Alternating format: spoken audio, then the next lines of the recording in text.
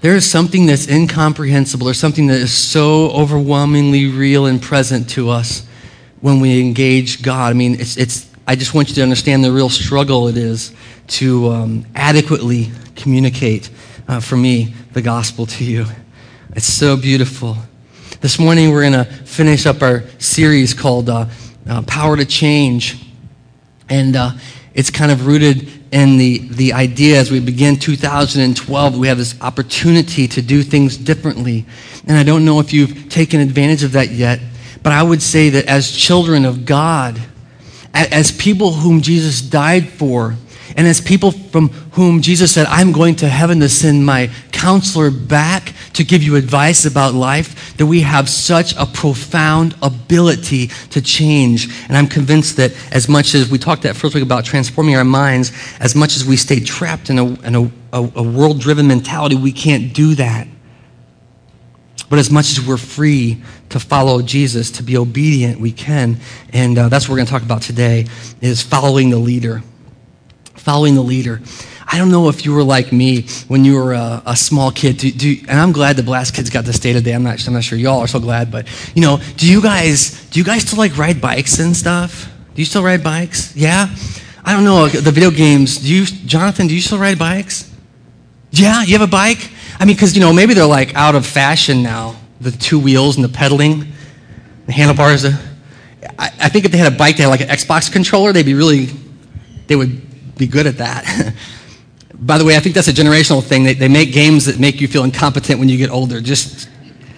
I remember whenever I was a child of the Atari generation, I remember I had that one knob and the button, and I was like kicking my parents' butt. I'm like, yeah, take that. And they're like, how does this thing work? And then my kids hand me those like 19 button, and I'm like, I don't know what I'm doing. But did you ride bikes when you were a kid? Do you still do that? I think the rules have changed a little bit. I know how we parent is different to whenever I was a kid. But whenever I was a kid, the way you would ride bikes is you would get home, you would do your homework, you'd eat a snack, and you would leave.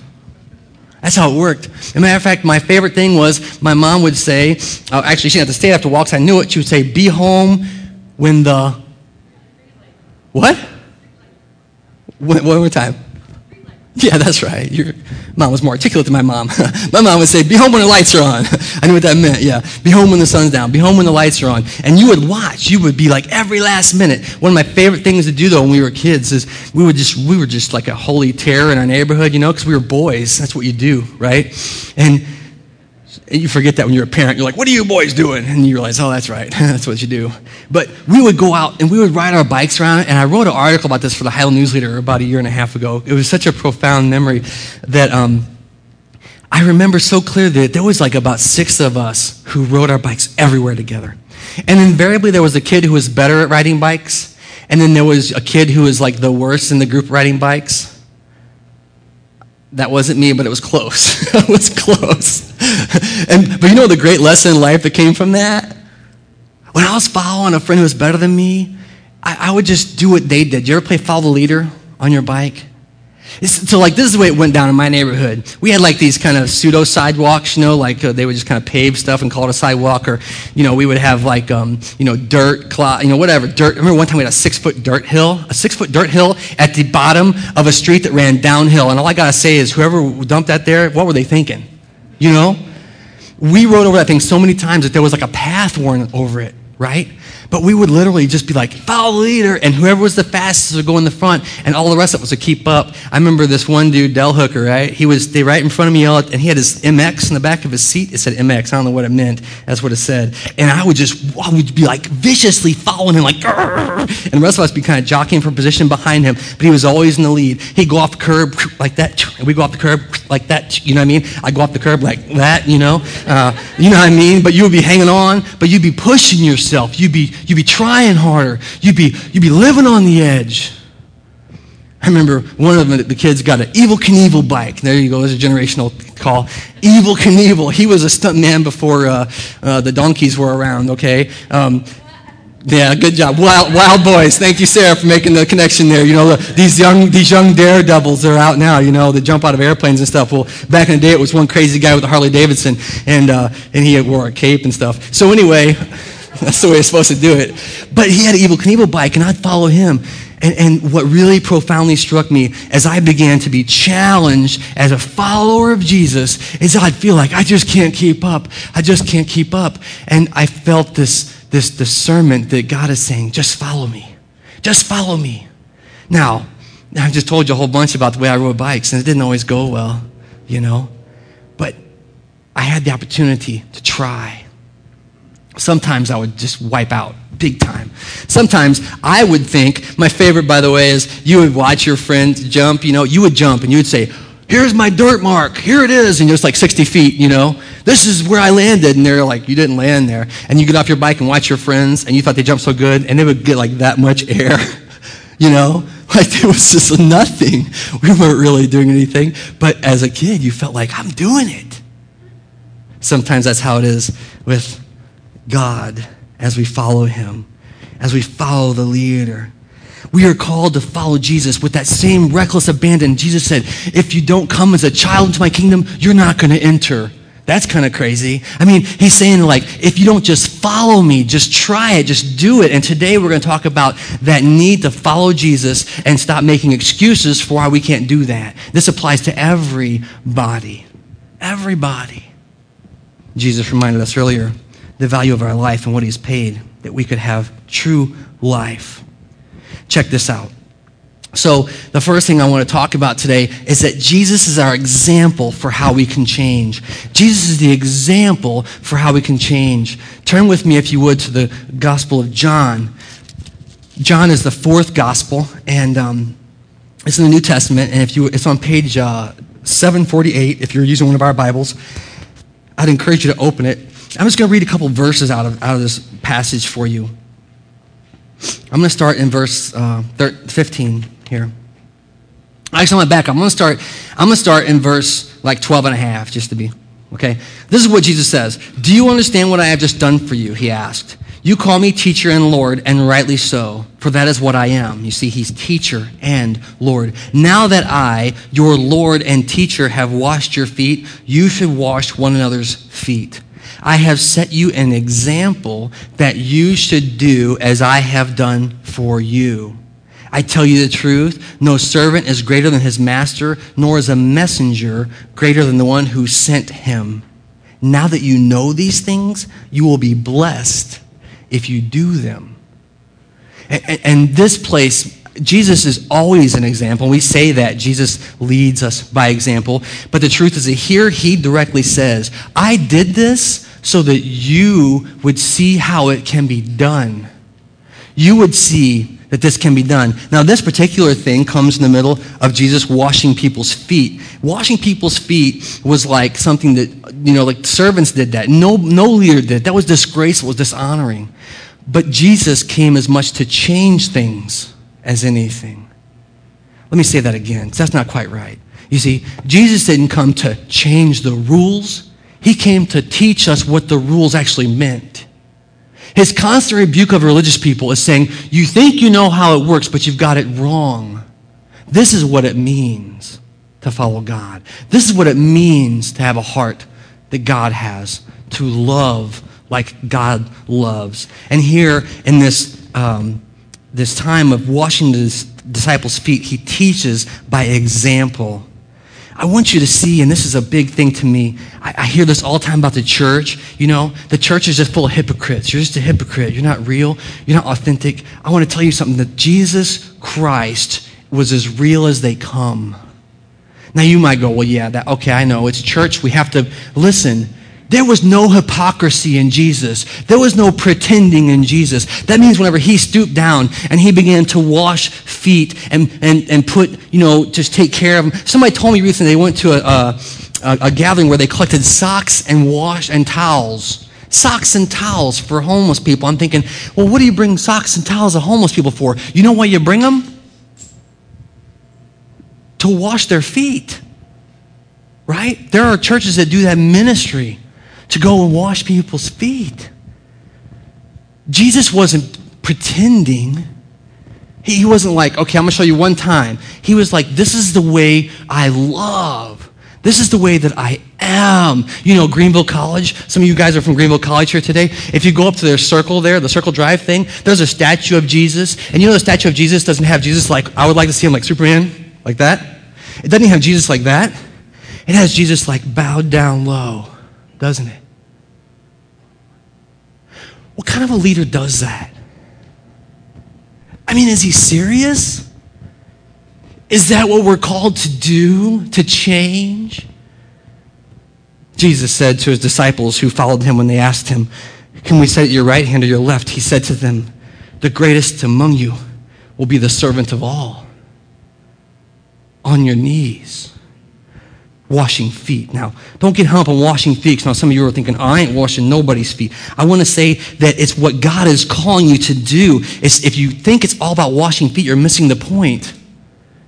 It's showing love in a way that the world would say, you can't love that person like that. You can't reach out in that way.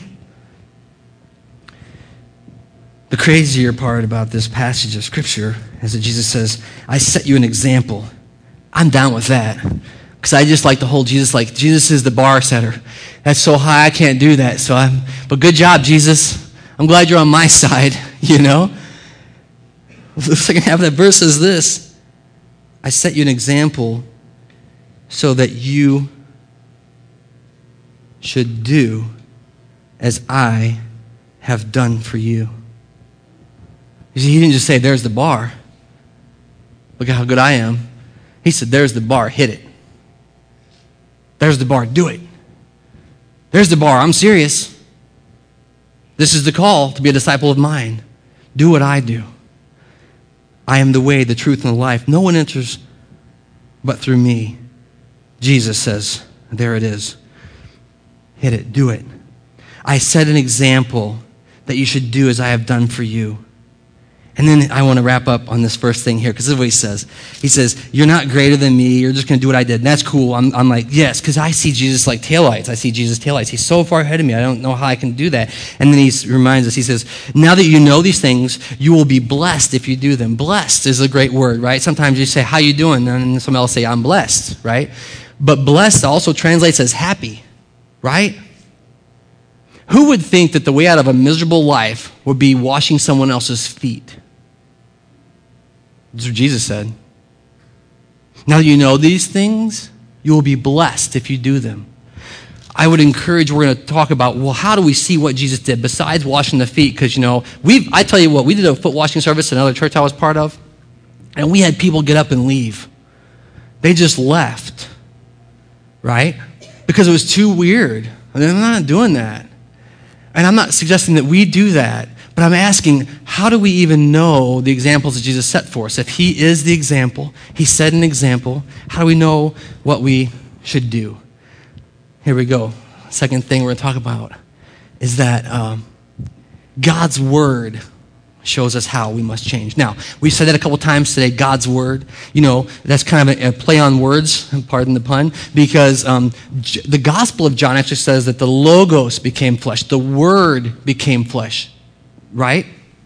But when I say God's word here, I mean Scripture. I mean the Holy Bible. There is no other book like it. We don't worship it, but it's the revelation of God to us. It's been handed down from generation to generation. There's been a lot of controversies and stuff about it, but this is a different book. And at the very least, if you want to know, well, how should I change? How should I be different? You've got to read how Jesus was different. I mean, can you imagine if you were leading a group? I don't know what it would be, like some kind of a civic organization or some kind of a club or some kind of a circle of friends. Imagine if you were out in public. Imagine. And someone was walking down the street, two people, and you're with your group, and one of those two people said, oh, yeah, I'm with them. And you heard that, and you didn't know who they were. What would you say? If you were leading your little civic organization, I don't know them. I don't know who they are. And many times as we follow Jesus, that's exactly what we do. Yeah, Jesus, I'm with him. Yep, he's over there. You know what I mean? And we have no understanding that to be following Jesus, we have to be after him, with him, pursuing him. This is why the criticism of the church falls short. The church is full of hypocrites, granted. There are times we're screwing up all the time, right? We're human. But the standard is not how the church is doing. The standard is how Jesus is doing, and Jesus is a perfect leader. And so you have no excuse for not pursuing Jesus in your life. There's no catch, it's somebody else's fault, because Jesus is ahead of you. He's ahead of me. He's ahead of all of us. And we can all pursue him with all of our heart, with all of our soul, and with all of our strength. Here's the trouble. You see, following Jesus like that will change your life. It will change your life. This morning's passage comes from the book of James. I want you to turn there. James is interesting because James is the half-brother of Jesus. Let me explain that, right? Jesus was raised in the house with James. James was born of Mary and Joseph. James would have been raised in the house where Jesus was always a special kid, and he really was a special kid. You know what I mean? James is the guy who writes a book later reluctantly. The Gospels say that James doesn't come to believe in Jesus until after he is dead and raised. Whenever Jesus was walking the earth, James went out with his mom and tried to bring his crazy brother back home. That's the guy that wrote this book. This is what James writes to us in chapter 1, verse 22. James says this to the people of God. What a great epistle, by the way. You can read this whole thing in a few hours. I would encourage you to read the book of James. It's amazing. This is what God's word says here. Do not merely listen to the words and so deceive yourselves. Do what it says. Anyone who listens to the word but does not do what it says is like a man who looks at his face in the mirror and after looking at himself goes away and immediately forgets what he looks like. But the man who looks intently on the perfect law that gives freedom and continues to do so, not forgetting what he has heard, but actually doing it, here it is again. He will be blessed in what he does. James, the half-brother of Jesus. Don't just hear the word preached and think you've done anything. Don't just agree mentally, yes, I understand the answers I need to give next time somebody from church asks me a question. No. James says, do not merely listen to the word and so deceive yourselves, but do what it says. That's a different thing, isn't it?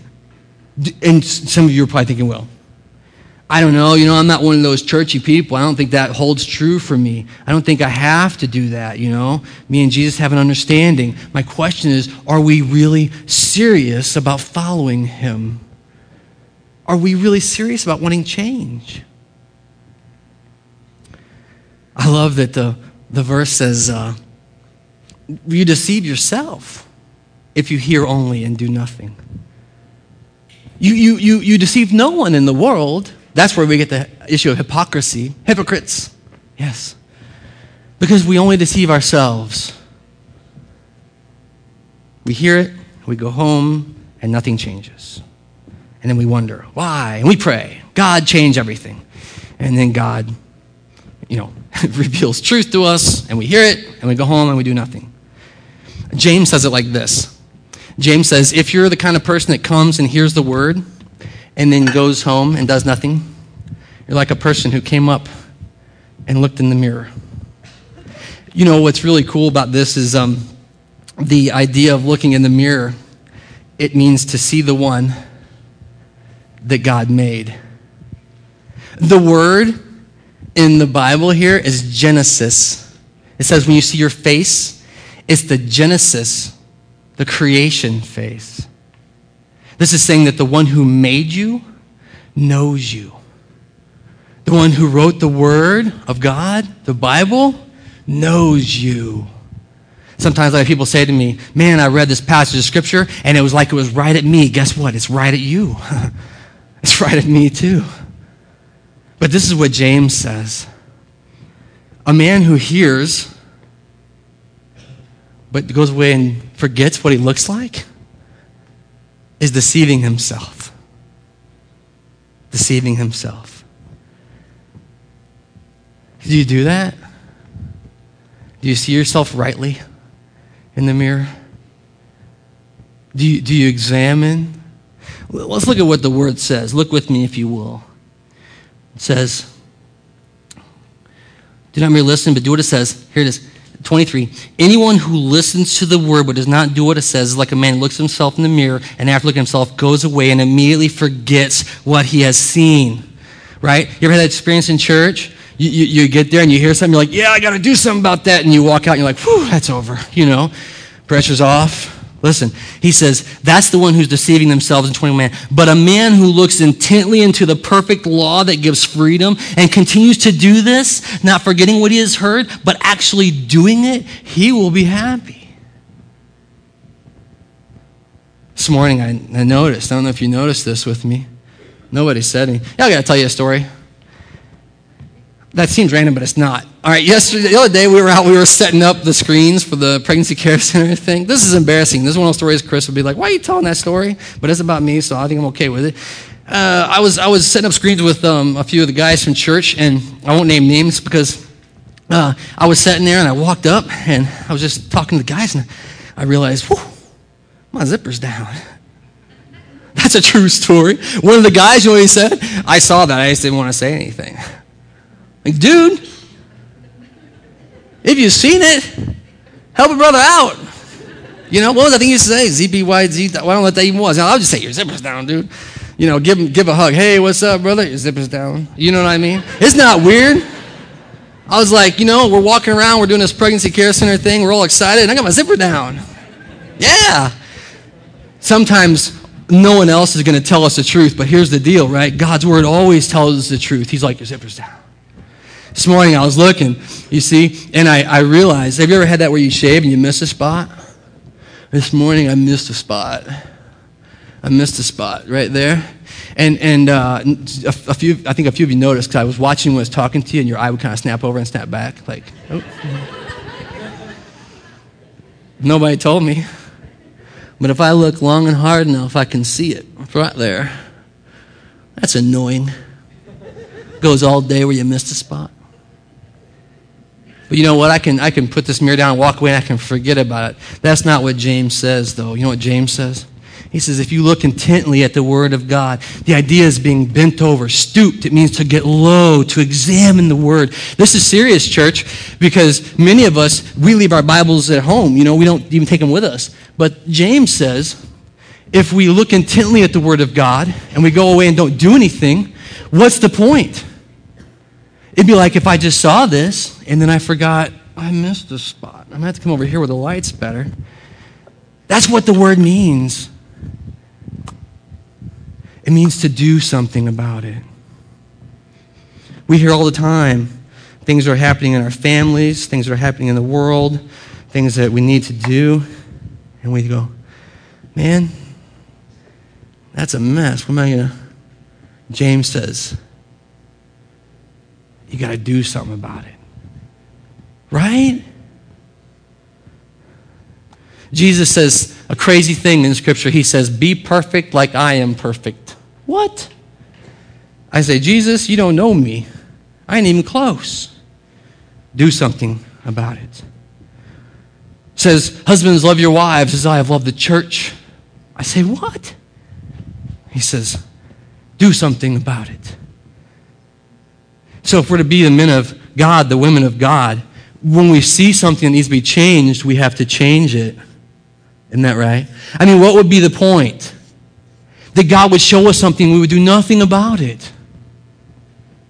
And then we go home and we pray, God, I wish you'd show me what was wrong. I wish I know how I could be happier.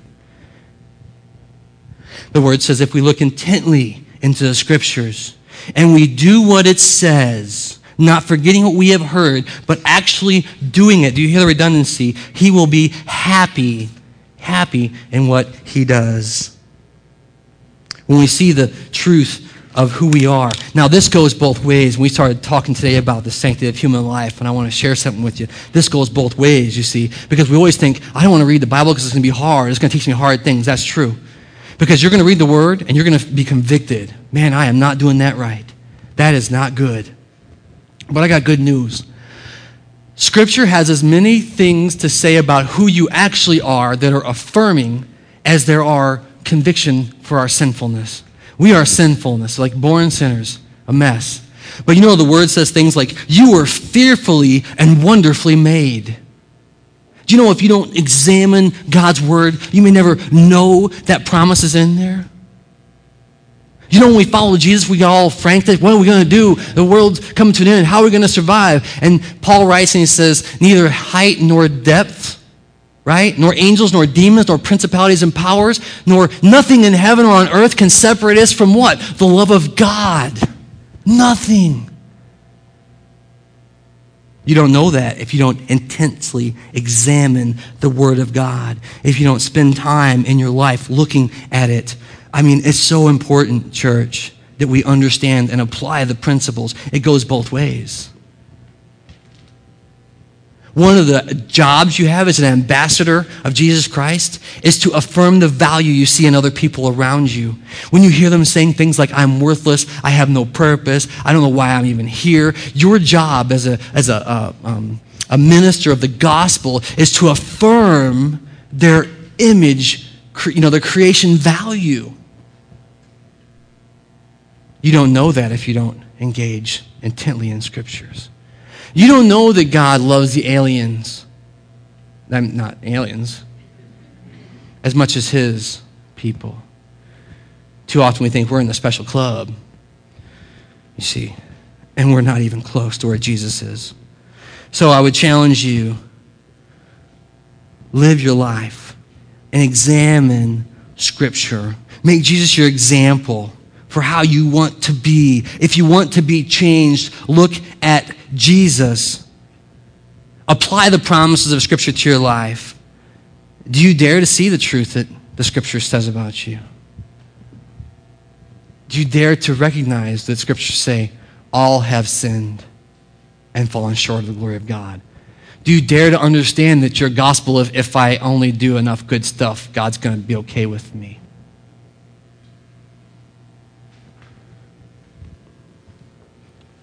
Do you dare believe that the gospel that you preach might be the only one that anyone else hears? It might be their only chance to hear it.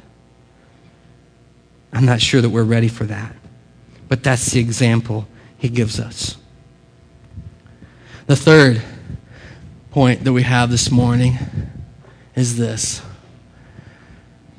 We must practice. Now, what's funny is I wrote, we must practice what we preach. We must practice what we preach. But I can tell you that there are some things that I go, I preach it, and I'm like, I ain't doing that. And I'm sure there's some things in your life that you tell your kids, do it this way. Kids say, you don't even do that. Here's a better way to say that. We must practice what he teach. Don't, because we say all kind of crazy things.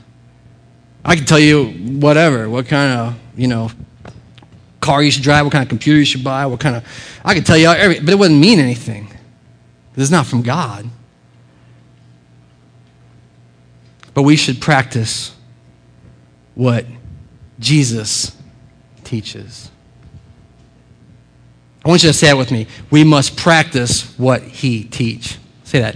We must practice what he teach. That sound weird. What do you like? You flunk out of 4th grade? Yeah. We must practice what he teach. Why? It's active, present, now, in your life, for real. It's not like an old book that doesn't matter. Jesus is right now beckoning you by the power of his Spirit, saying, draw near to me. See what I have for you. Believe in the promises that I've made, and you will have happiness. You will be blessed. You'll be blessed. We must practice what Jesus taught. Check it out. This is our final verse. It's going to come from the Gospel of Matthew. The Gospel of Matthew. The cool thing is if you're reading the red letter Bible, you'll see these are red letters. That's kind of a big deal. I'm going to read you a little story that Jesus told after he gave his greatest sermon. Jesus gave the greatest sermon of all time, and it's contained in the 2 chapters, Matthew chapter 5, Matthew chapter 6 and 7, 5 through 7. Greatest sermon ever, and this is how he wraps it up. This is his final words. Verse 24, Jesus says this, therefore, everyone, look at the word, everyone who hears these words of mine and puts them into practice is like a wise man who built his house on a rock. The rain came, the streams rose, and the winds blew and beat against that house, yet it did not fall because it had its foundation on the rock. But everyone who hears these words of mine and does not put them into practice is like a foolish man who built his house on sand. The rain came, the streams rose, the winds blew and beat against that house, and it fell with a great crash. It's telling, isn't it, that after Jesus, the very, God incarnate, the God in the flesh, the Son of God, the Son of Man, the only person to live perfectly, preached a sermon, and at the end of it, he said, the wise man is the one who hears and practices what I have taught. Do you look at the story? Do you see any other difference there? The rain is the same. The streams are the same. The wind is the same. The guys are the same except for one thing. The wise man practiced it, and the fool did not. Right? We have to practice what Jesus taught. And that's the way he wraps it up. That's the only difference maker. I want to show you that right above that passage of Scripture, it says in verse 22, Jesus' words in his sermon, many will come to me on that day, that's the final day, day of judgment, and say, Lord, Lord, did we not prophesy in your name? Did we not drive out demons and perform many miracles? And I will tell them plainly, I never knew you. Away from me, you evildoers. Wow. Like that's one of those verses that just always forces me to reorient my hypocrisy and my false belief toward the God who is leading me.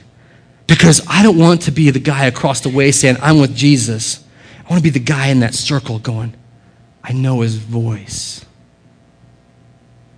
I know him. And that's a different thing. As we seek to follow Jesus together, this is what we're called to do. So, here we go. How do we do that? How do we do it? I've given you some things. You have to intently look at the Word of God. You have to be serious about the example Jesus set, and you have to be serious about following it yourself. It's nobody else's fault. It's not your friend's fault. It's not your parents' fault. It's not your kids' fault. It's your responsibility to follow Jesus. So the question is, are we practicing with God? Don't you love that Jesus said the word here, practice? You know, he just said try. Hit it. Go for it. You jump like that high. And it feels amazing. You're like, wow, that was awesome. And Jesus is like, I have bigger things. Hit it again. Practice. Practice. Well, Lord, I went one time and I tried to tell the truth about something and it just didn't go well. Try again. You know what I mean? Don't quit. Practice again and again and again. This is how we become experts at something. We continually engage God's word. We go back to the drawing board. We listen intently to what he is saying to us, and then we try and try again, and we continually pursue him each day. Our goal is to be changed, not left the same.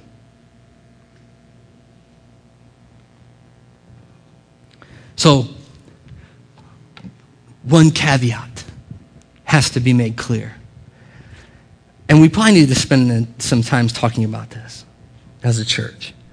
But many churches do a good job preaching the gospel of salvation. That's what we do. It means that Christ died to save you and you did nothing to earn it. That's what the scriptures say. So that no one of you could boast. Look at what I've accomplished. But Jesus saved us. But on the backside of the cross of Christ, there's this idea, it's called sanctification in church life. And that means that as followers of Jesus, we're growing every day. We're getting better every day. We're trying it. We're practicing it. And even when we screw it up, we're trying it again because we're being obedient to his word. This is our call. And so I want to make that very clear, is that Jesus said, whosoever will believe will be given eternal life. That's salvation. But this is the life in Jesus that's so much better than anything else. And that is what I'm after. And I hope that's what you're after as well. So I'm going to ask a question as we wrap up. And that's just this. Do you practice what Jesus preached? I mean, do you even know how? Some ways we try to do that as a church. We have small groups, family groups, where we study the word together. You can have breakfast with some people and talk about it for real. You know, you can just call people or text them, I'm struggling with this issue. Practice together. Don't judge one another. And we can learn by looking at God's word. You can do it through getting the word daily, you know. There's all kind of ways you can engage in reading Scripture. I would challenge you to do that and make it part of your routine. And of course, we can pray and ask God to show us. But when he shows us, we've got to respond. We've got to do what he's showing us that we need to do.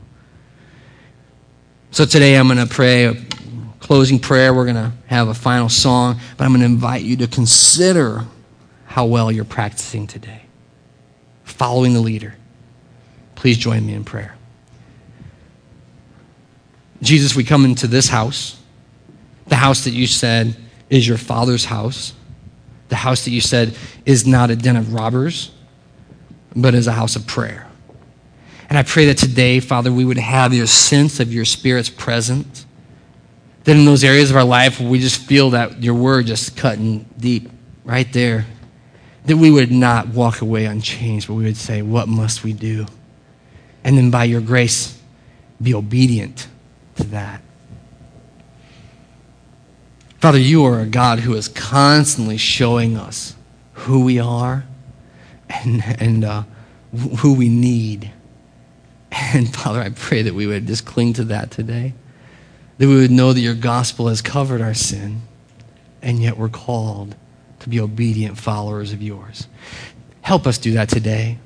For the areas of our life we think it's not possible, I pray that we would put that away. We would stop giving over to the enemy, and we would just say, this is possible because Jesus is leading me here.